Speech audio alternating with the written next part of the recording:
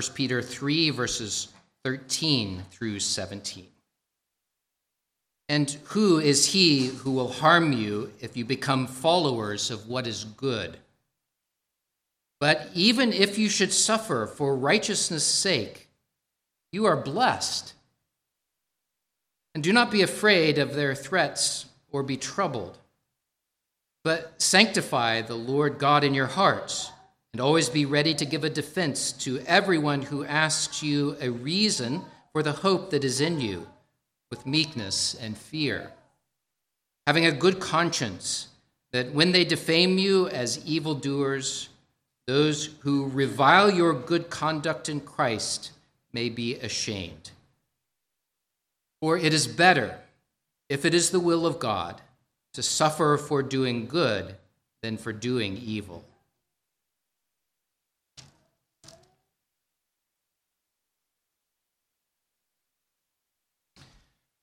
Titled the sermon today, The Blessing of Suffering.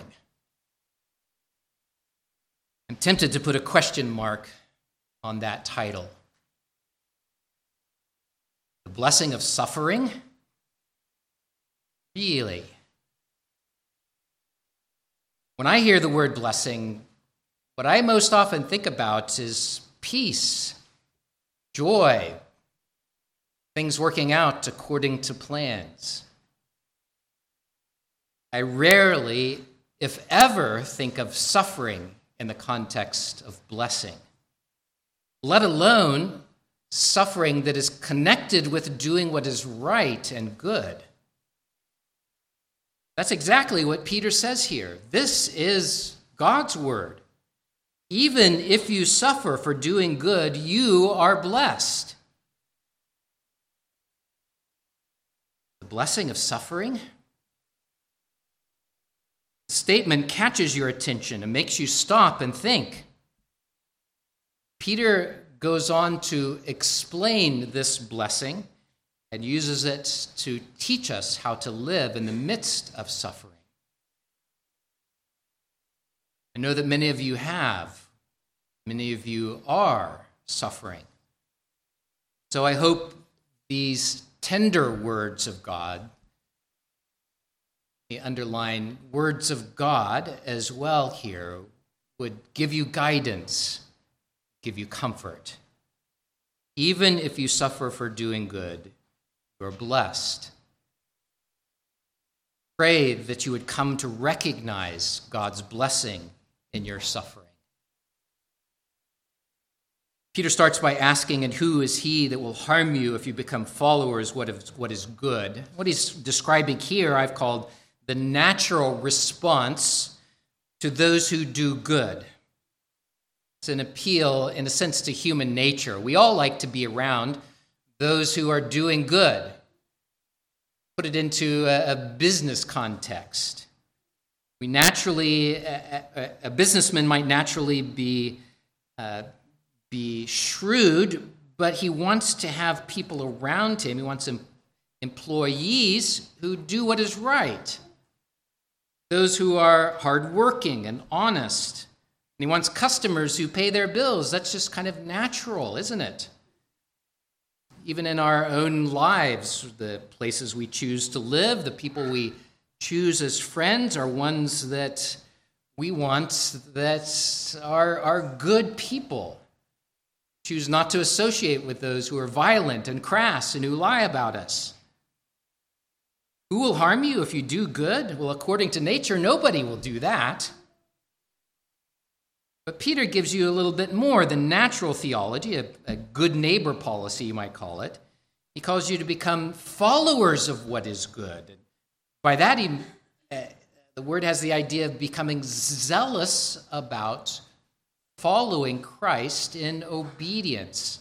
And doing what is good has that idea of following Jesus along his path, even in the midst of suffering. Regardless of how other people treat you, there is a pattern that Jesus sets of doing good. Now, perhaps you've known someone who's outwardly kind to you while others are watching, but then as soon as no one is looking, they change their behavior and deal doubly with you. They suddenly change and they brush you off. That's just sneaky. That's not how a believer in Jesus Christ acts. In fact, when you become a Christian, Jesus changes you from top to bottom, from inside to out, so that in Peter's language, when you follow Christ, he leads you to love what is good and to have your eyes set, your heart fixed on doing what is good because of Jesus' love for you. When you genuinely pursue what is good, Peter describes that even non-Christians will notice. That's not just ancient history. It's not just Peter speaking to this. I was amazed at how many stories that came out during the midst of COVID. I read accounts of churches and Christian ministries and everyday Christian people who were quietly caring for those who were suffering. They were visiting those who were sick. There were some that were left to die that Christians came along beside. Those that were isolated or in need, and followers of Christ were doing good. And that naturally prompts others to respond in favorable ways. Who will harm you if you do what is good? Well, nobody. Usually. Maybe your mind is whirring at this point. Maybe you're thinking, I can see how that usually happens. But that sure hasn't been my experience. It's not always the case. What should I do if I suffer when I do what is right? Well, I'm glad you ask. That's what Peter turns to next. You might see in the outline for this sermon that this is really the bulk of Peter's message to us. Even if you suffer for righteousness' sake, you are blessed. Even if you suffer for righteousness' sake, you are blessed. Well, maybe that surprises you like it surprised me in a sense. That's why I said, tempted to put a question mark at the title to this sermon. How can suffering be a blessing? And this is where the tenderness of God comes through. And I want to invite you to walk through these verses together with me to find the ways in which Peter demonstrates the blessing of God in the midst of your suffering. The first comes really from the context of the entirety of the letter, the blessing of Christ's enduring, faithful love for you. Reaching back to chapter 1, Peter said, "You have been born again to a living hope through the resurrection of Jesus Christ from the dead, to an inheritance incorruptible and undefiled and that does not fade away, reserved in heaven for you, who are kept by the power of God through faith for salvation, ready to be revealed in the last time." When you suffer, even if you suffer for doing what is righteous, you are blessed.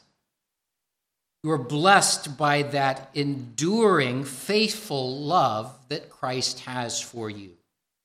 It's that love that secures the inheritance in heaven for you, one that cannot be corrupted, that can never be stolen away. That means it doesn't matter what other people say of you. It doesn't matter what other people think of you. It doesn't matter what other people do to you. Circumstances and persecution and suffering can never undo what Christ has done for you. He has loved you. He has given his life for you so that you are born again to a living hope, and nothing will be able to separate you from him. Here again, the words that Paul gives us that I used as our call to worship today. "For I am persuaded that neither death nor life, nor angels, nor principalities, nor powers, nor things present, nor things to come, nor height, nor depth, nor any other created thing shall be able to separate us from the love of God which is in Christ Jesus our Lord. Christ will never let go of you. He will sustain you. And even if you suffer for righteousness' sake, you are blessed. There's something about suffering that deepens your relationship with Jesus. There's something that deepens your realization for what Christ has done for you. Because as other things are stripped away, you're casting yourself on the one place of hope that you can find. That is the love of God found in Jesus Christ. It heightens your dependence upon him. If God be for you, what can man do? It's part of the question that suffering impresses upon you. Even if you suffer for righteousness, you are blessed. Remember, I'm not misspeaking here. These are not my words, they are God's words. In the midst of suffering, you are blessed. I'm reminded of a book by John Piper as he was diagnosed with cancer. And he said, as a title to that book, "Don't waste your cancer."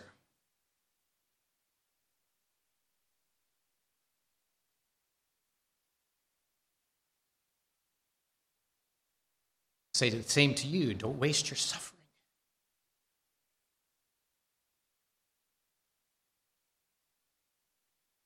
I know it's hard. Don't waste your suffering. Find Christ in the midst of it. It's only the first blessing. There's more. Blessing of freedom from fear. Peter goes on, you are blessed. Do not be afraid of their threats, nor be troubled. Since he's saying, don't be afraid.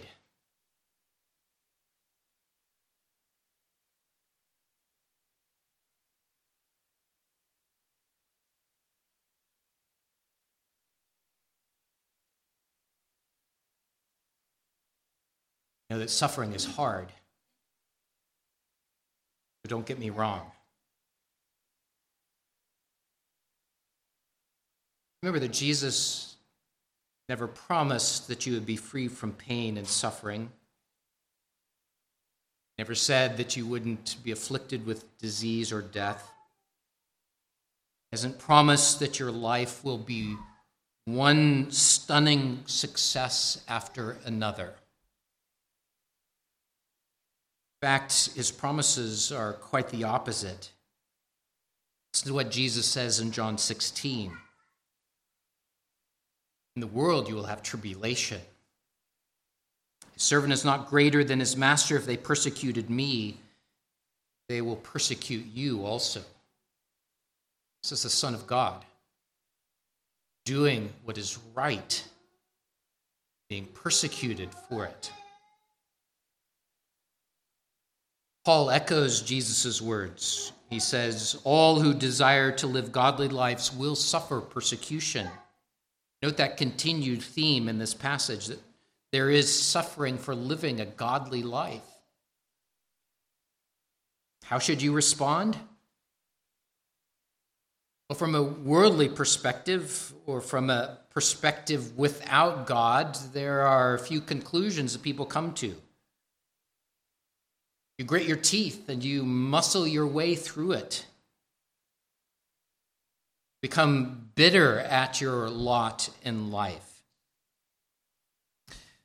Fatalism becomes the rule of the day. You become anxious at the next bad thing that will surely come around the corner. You become resigned or depressed. Fear takes hold of you and takes its toll on you.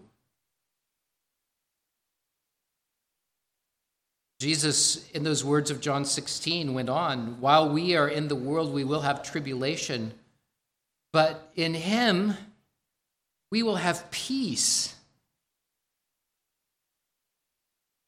Peace? Really? Blessing? Really? How can this be? Well, it's because Jesus has overcome the world. It's because God reigns on high. Peter is quoting from Psalm 119, and throughout this psalm, what David does in Psalm 119 is call attention to what the Lord has done that is recorded in his word. And so we turn to those things. We are reminded of the greatness of God in the midst of our suffering. We're reminded of Jesus, and reminded of the promises and the word of God that help us to understand that in Christ we can be free from fear. Even if you suffer for doing good, do not be afraid. Enemies of Christ may intimidate you. They may take everything from you in this world. The enemy Satan may plague you with doubt and despair, but they cannot snatch you from Jesus' hand. Ever. You do not need to be afraid. Third, the blessing of consecration. Peter uses the word sanctify here. That has multiple meanings, and I'll explain it here in the context of consecration. Listen to verse 15. But sanctify the Lord God in your hearts. To sanctify something is to set it apart for special use. There's that concept of consecration that comes through. And in this case, Peter calls you to sanctify the Lord God in your hearts. What Peter has in mind here is that you would regard God as holy and just and good. I want you to think about that in the context of suffering and think of the temptations that you face, because he really touches a nerve here. Because when you suffer, you face the temptation to think wrongly about God. You might doubt his goodness. You might get angry with him. You might question his power or his very existence. You can hear that voiced by many throughout Christian history, throughout the scriptures itself. But God calls us back to himself to set apart, to consecrate our thoughts about him, to think rightly about God. He has reserved an inheritance in heaven for you, and he is guarding you to receive that inheritance. He is with you in your suffering. He is caring for you, and he calls you, and he equips you to think rightly about him in the midst of that suffering. This isn't a passive thing. The tendency of our minds is to swirl down into doubts and despair and to complaining. It takes faith to believe in this blessed life of suffering. It takes faith and the work of the Holy Spirit to cause you to persevere in the path that the Lord has set for you. So as you suffer, consider the blessing of consecration and deliberately turn your minds to think rightly about God. Sanctify the Lord God in your heart. Train your heart and your mind to think the truth about God. It means to surround yourself with his promises, to surround yourself with his love and his power, and consecrate yourself to this. Sanctify the Lord God in your hearts. Next is the blessing of witness. Not only do you sanctify God in your heart, but you consecrate yourself to his service. Always be ready to give a defense to everyone who asks you a reason for the hope that is in you, meekness and fear. I love how this is played out in the narratives of the Bible. I recently read John 9 in my devotions. Jesus healed a man born blind, and everybody knew it. Can't hide such a miraculous happening. So the people all around him went and asked him what had happened. And the man said, "Jesus healed me." And this upset the Pharisees. It upset them so much that they came and they argued with this man who had been healed. He broke the Sabbath day. He's a sinner. We know that. How can this be? To which the man answered essentially, "Look, this is what I know. Once I was blind, and now I see, and Jesus did it. Jesus did it." This is a simple man. But God gave him the wisdom to speak the truth about the hope that he had. And God will bless you with wisdom and witness as well. Because the world can't help but notice hope in the midst of a dark, dark culture that we live in. God has given you hope. And so Peter says, be ready. Oftentimes when we read this and heard exhortations about this as well, and you hear that be ready, and the natural response is, well, I'm not ready. I can't share the gospel. I can't tell about Jesus. But it's not what Peter says. Peter says that there's something that's already there in you. And that's the hope that you have in Jesus Christ. Readiness comes from just telling people about that hope. And just like an untrained blind man, you have the opportunity to say simply, look, this is hard. I'm not sure what will happen. I'm not sure how I will get through this. But I know that Jesus is with me. I know that Jesus is with me. Our dear brothers Mark and Bill have borne this testimony. Such has been the testimony of many of you. Mark and Bill, I've enjoyed hearing about how others have asked them how they are going through this. Others that are in the treatment center, those that are suffering themselves, those that are the nurses and doctors that are treating them. They point to Jesus for the hope that it's in them. It's the blessing of a witness in the midst of suffering. Fifth, the blessing of a good conscience. Verse 16 goes on to say, having a good conscience, that when they defame you as evildoers, those who revile your good conduct in Christ may be ashamed. These words, like the ones preceding, are a blessing and a guide. They are a blessing in this way. If you have done no wrong, then your conscience is clear. It really is quite a blessing. In the face of opposition, in the face of defamation, you can sleep at night because you haven't done wrong.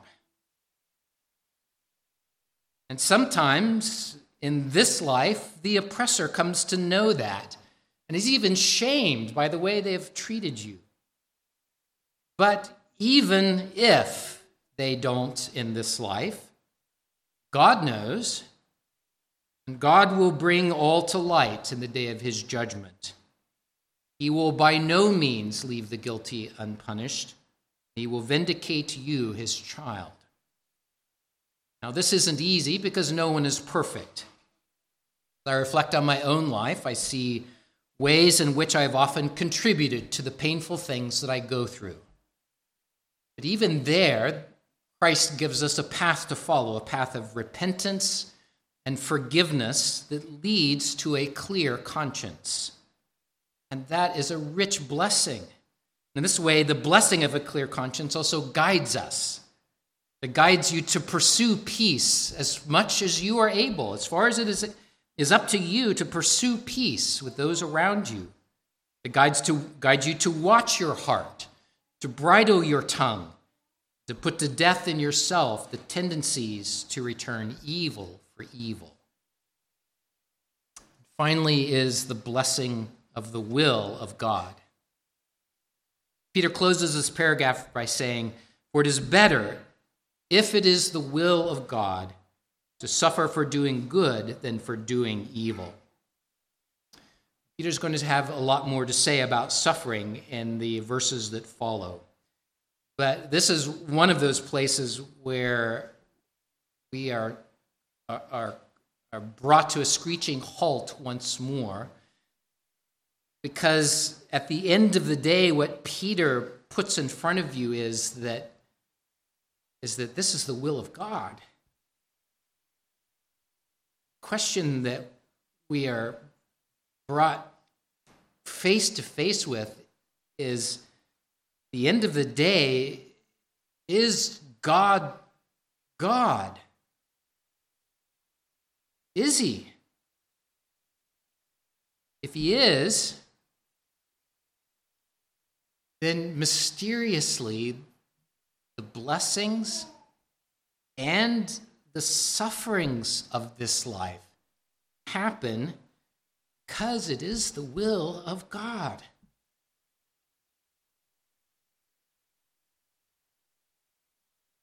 His thoughts are not our thoughts. His ways are not our ways. The burning question in the midst of suffering that we often face is, why is this happening? And that question often goes unanswered in this life. So, by faith, when you suffer, humble yourself before the Lord as God. Humble yourself in his hand and cast all of your cares on him, for he does care for you. Close this message where I began, with a question: the blessing of suffering? Yes. By God's tender mercies, yes. Blessing of suffering, even if you suffer for doing good. Pray that you and I would recognize God's hand, his will, his presence, his love, his blessing in suffering. Amen. Oh God, this is often very hard for us to see. I pray that you would break through the pain and darkness and suffering that we are going through, break through those circumstances, break through our unbelief, break through our sinful responses. Help us to see you. In Jesus' name we pray.